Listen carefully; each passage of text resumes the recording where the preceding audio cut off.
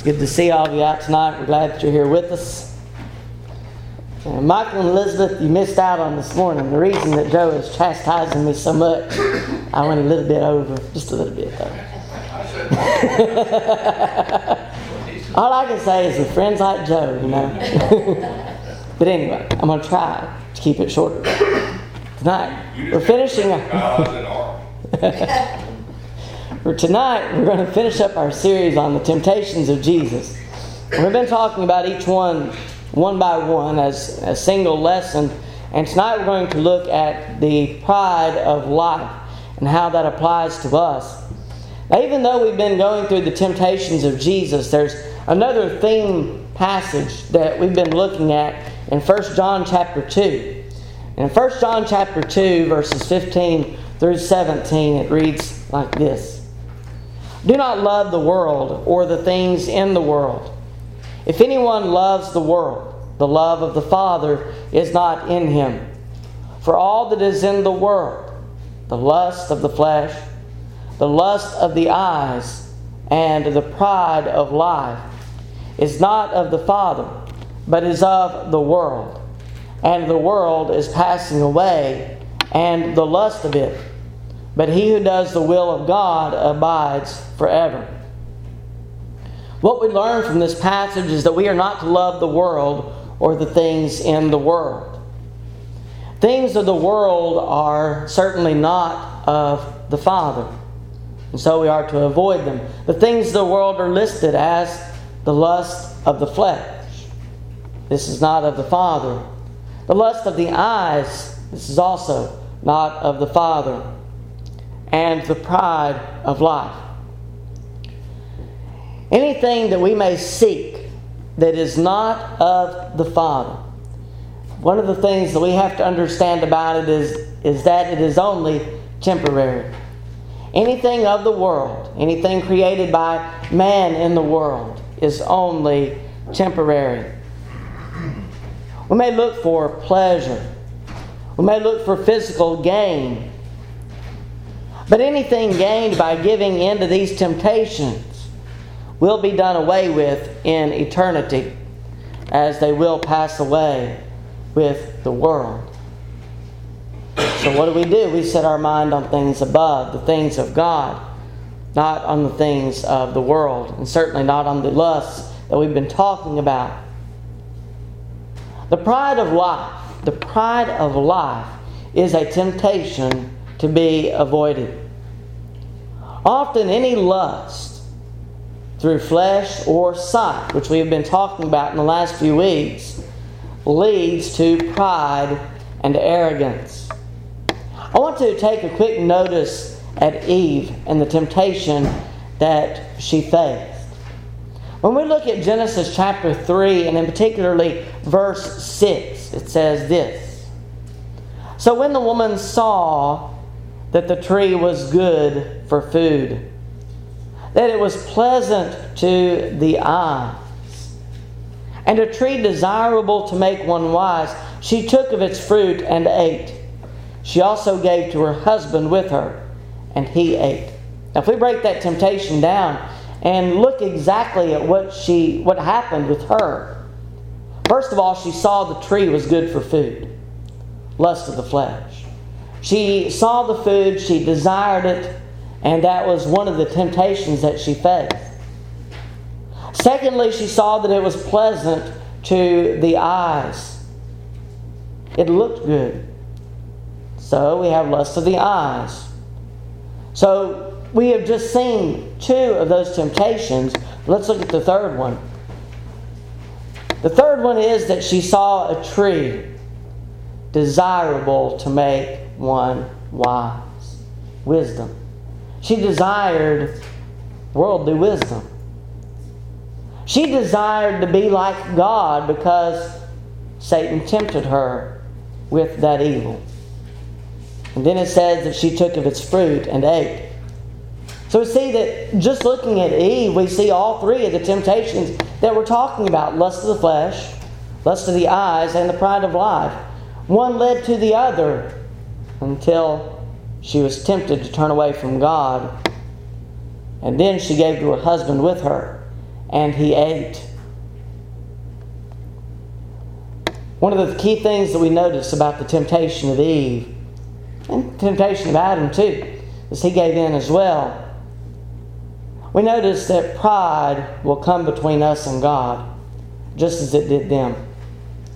Just as we look at Adam and Eve and we see how pride led them to turn away from God.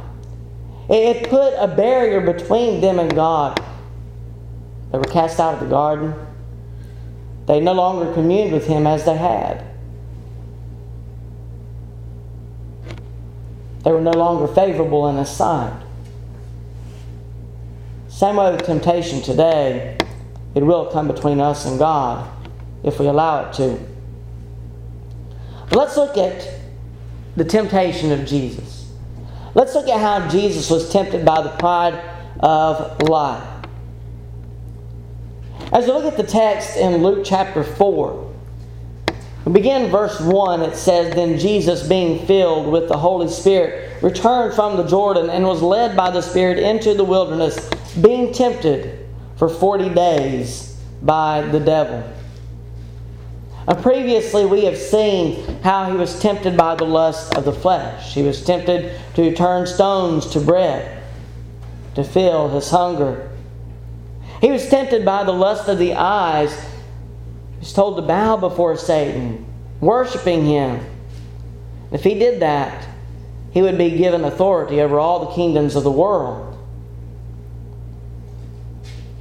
But now we notice the current temptation that we're looking at tonight, the pride of life, in verse 9.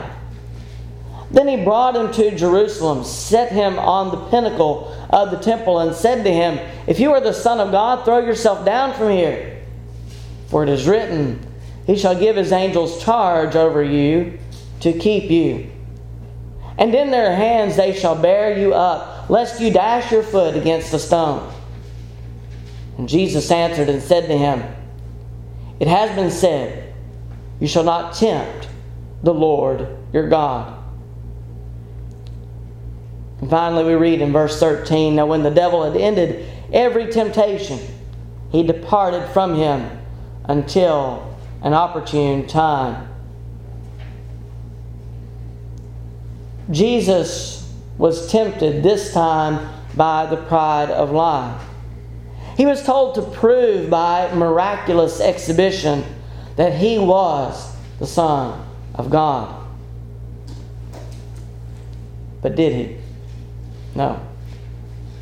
You know, Jesus could have shown the world, He could have shown everyone exactly who He was. But as with the other temptations, He quoted Scripture. He did not give in. As we look at Jesus' life, we see that He would face much opposition and ridicule. And even those that would want Him dead, to the point that they actually crucified Him on a cross. And in many ways, Satan's temptation prepared Him for His future ministry. As He did not give in to Satan, as He did not give in to show that He was the Son of God, as He very well could have done, He could have shown the whole world.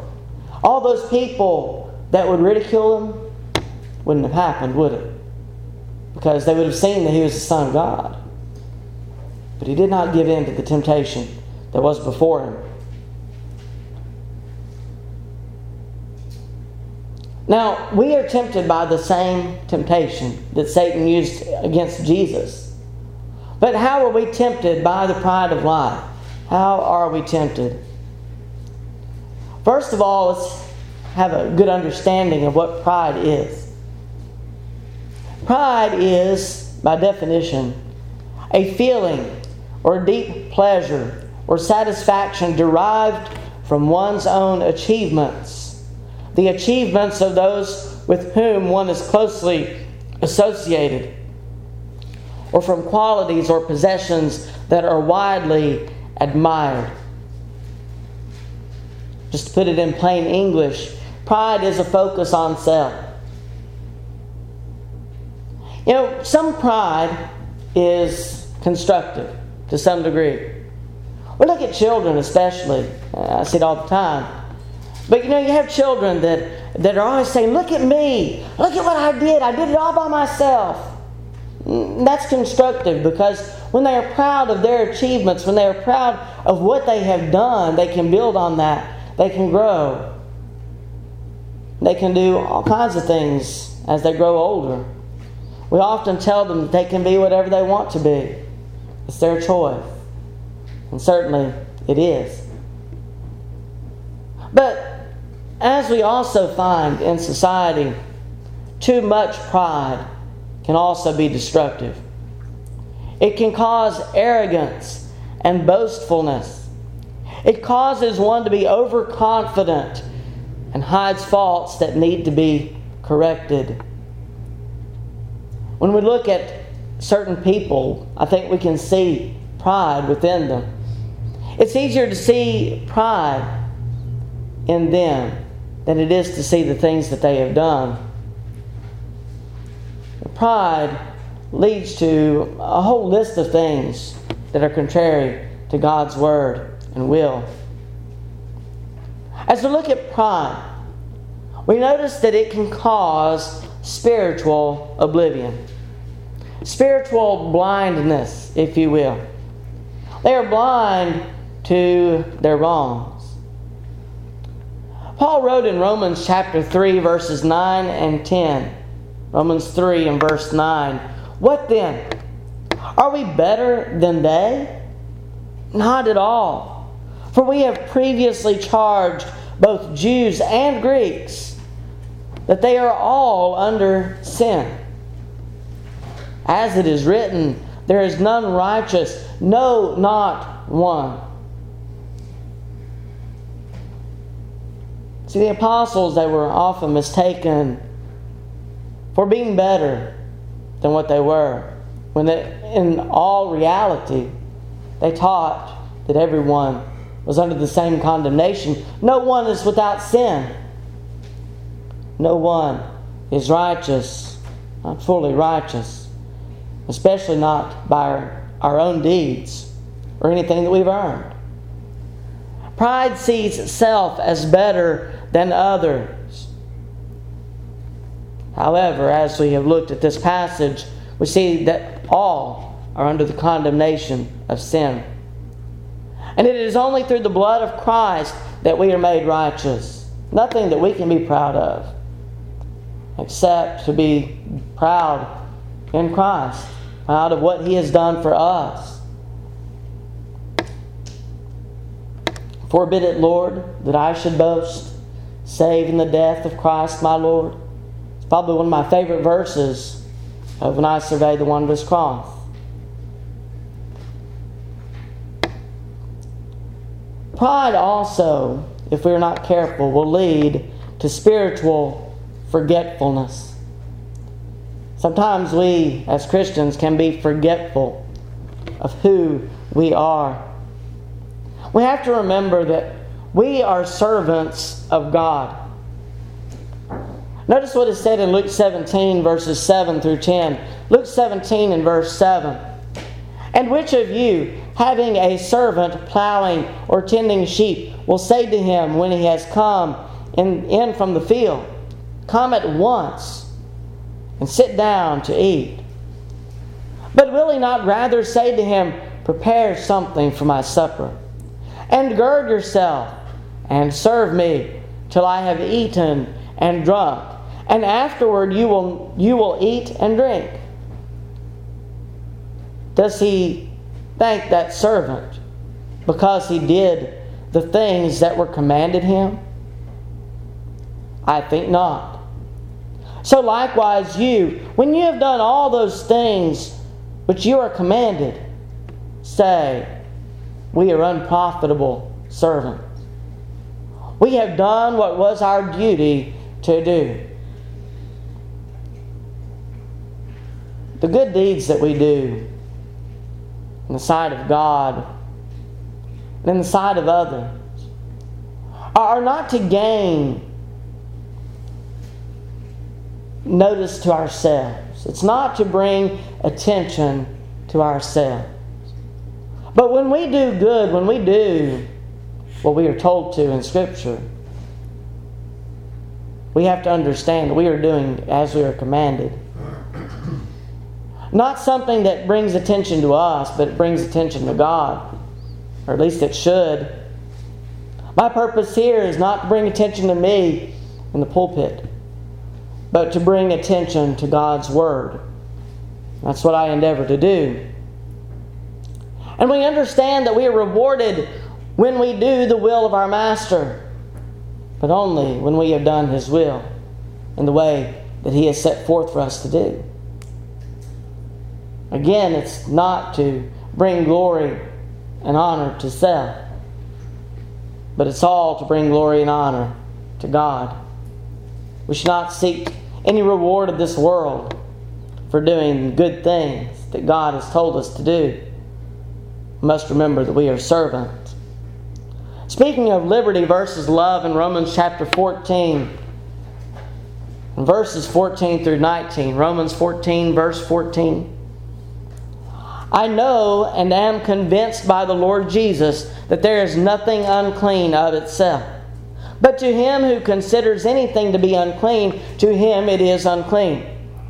Yet if your brother is grieved because of your food, you are no longer walking in love. Do not destroy with your food the one from whom Christ died, or for whom Christ died. Therefore do not let your good be spoken of as evil. For the kingdom of God is not eating and drinking, but righteousness and peace and joy in the Holy Spirit. Now notice verse 18. For he who serves Christ in these things is acceptable to God and approved by men. Therefore let us pursue the things which make for peace, and the things by which one may edify another. Our purpose is to serve Christ, to serve God. We are servants under the care of our Master. Nothing that we do shall bring glory to us, but all shall bring glory to God. Pride can also cause us to be judgmental. I want to take a moment to look at one of the thieves on the cross next to Jesus. Turn to Luke 23. Let's notice verses 39 through 41. Luke 23, verse 39. Then one of the criminals who were hanged blasphemed him, saying, If you are the Christ, save yourself and us. Doesn't that sound kind of familiar? When we think of the temptations of Jesus, did Satan not say the same things? If you are the Christ, if you are the Christ, save yourself and us. In verse 40, but the other answering rebuked him, saying, Do you not even fear God, seeing you are under the same condemnation? And we indeed justly, for we receive the due reward of our deeds, but this man has done nothing wrong.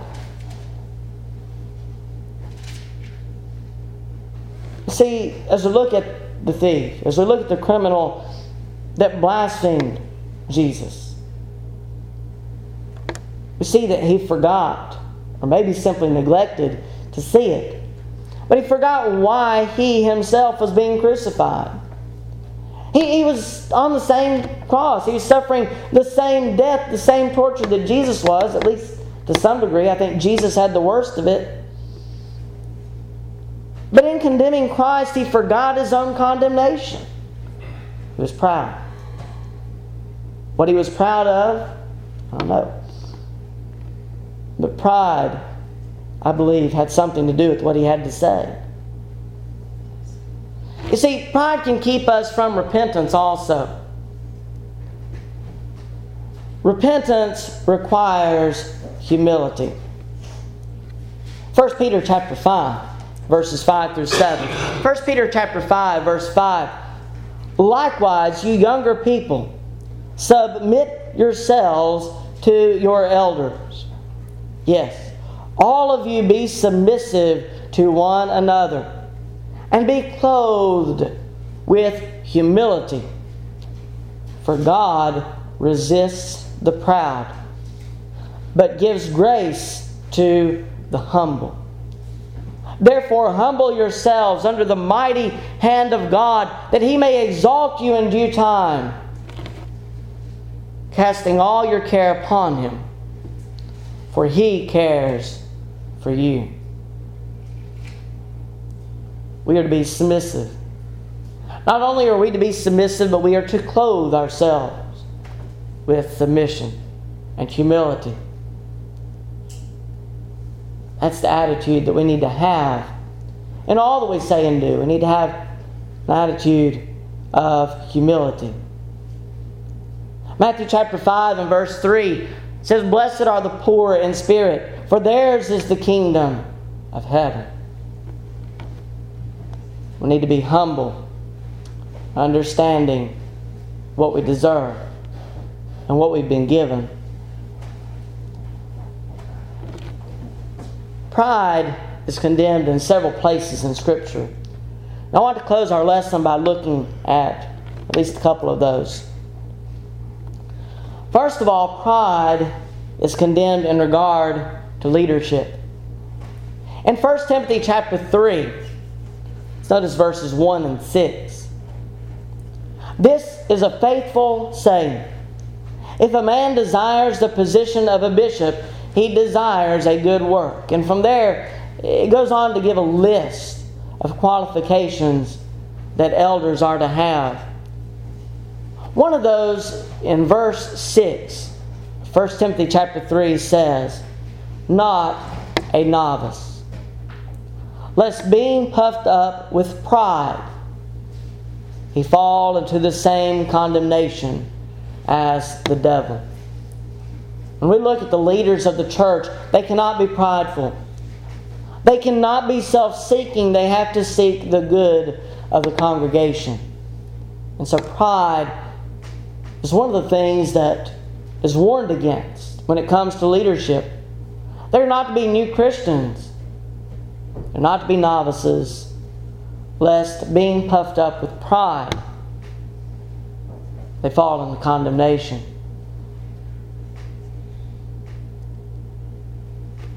We know from what Jesus taught of the Pharisees that pride comes from within and defiles. Notice Mark chapter 7, verses 20 through 23.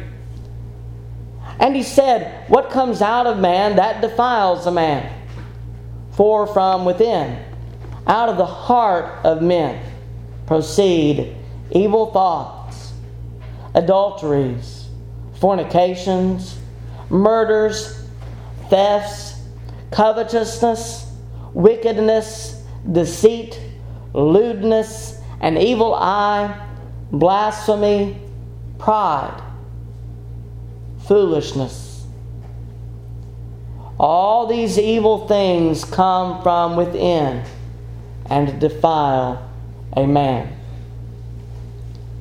Pride comes from within. It's something that we have to guard against from within our own hearts, and keep it far from us. We read Romans chapter 1 this morning, at least a portion of it. Romans chapter 1, verses 28 through 32, we find that pride is listed among the things that God gave them up to the world, to their worldly passions, to their worldly desires. Romans 1 verse 28, "And even as they did not like to retain God in their knowledge, God gave them over to a debased mind, to do those things which are not fitting, being filled with all unrighteousness, sexual immorality, wickedness, covetousness, maliciousness, full of envy, murder, strife, deceit, evil-mindedness. They are whisperers, backbiters, haters of God, violent, proud, boasters, inventors of evil things, disobedient to parents, undiscerning, untrustworthy, unloving, unforgiving, unmerciful, who, knowing the righteous judgment of God, that those who practice such things are deserving of death, not only do the same, but also approve of those who practice them. Among this great list, certainly as Kurt mentioned this morning, Paul is not without words here in regard to these people. But in this long list of evils to avoid, being proud, being boastful is a part of that list. But notice what he says in verse 32, who knowing the righteous judgment of God, that those who practice such things are deserving of death. Not only do the same, but also approve of those who practice them. Pride is deserving of death.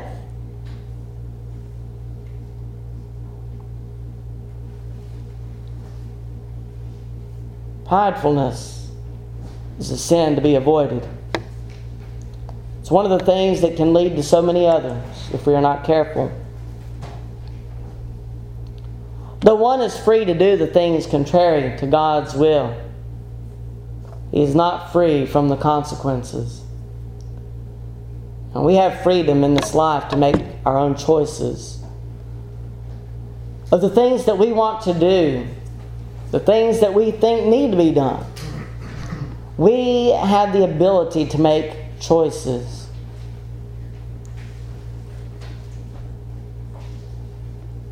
But we cannot avoid the consequences of our choices. We will face the consequences of our actions one day. If not here in this life, we will face them in eternity. Pride leads to spiritual death. So many that are prideful, maybe they even think that they're faithful, and yet they have a prideful attitude about them. They're spiritually dead. We cannot have pride within us and be faithful to God.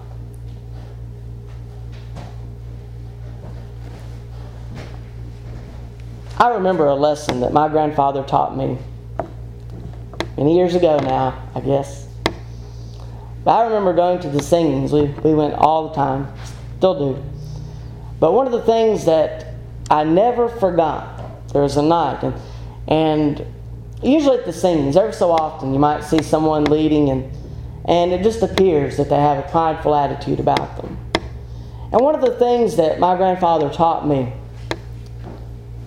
he said, don't get a big head, because I want to be able to get you home at night.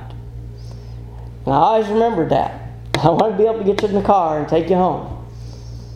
And remembering that, I try to remember to be humble in that respect.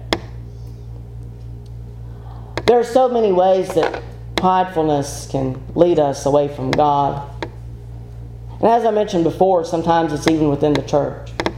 Sometimes it's something that is so easy to miss within our own lives, and yet everybody else can see it.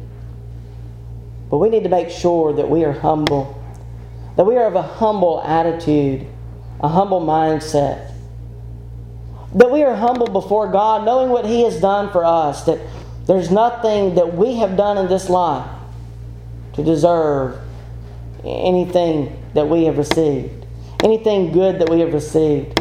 There's nothing that we can do to deserve salvation, for instance. It's all because of Christ, because of His sacrifice, that we have the ability to even come before God. I hope that that's not a sin that is besetting us, that is keeping a barrier between us and God. But if there is something in your life that is to be corrected, then we pray that you would do it tonight. If you need to become a Christian, knowing what you need to do, knowing what we're taught in Scriptures about faith, repentance, confession, baptism for the remission of sins. If you need to do those things, I'd be glad to help you. But if as a Christian you've turned away from God, not been as faithful as you need to be, we'll give you the opportunity to repent and to come back to God. Come back to Him. Rededicate your life to Him. But if there's any way that we can help you, whether it be in obedience or repentance, we'll give the opportunity now as together we stand and as we sing.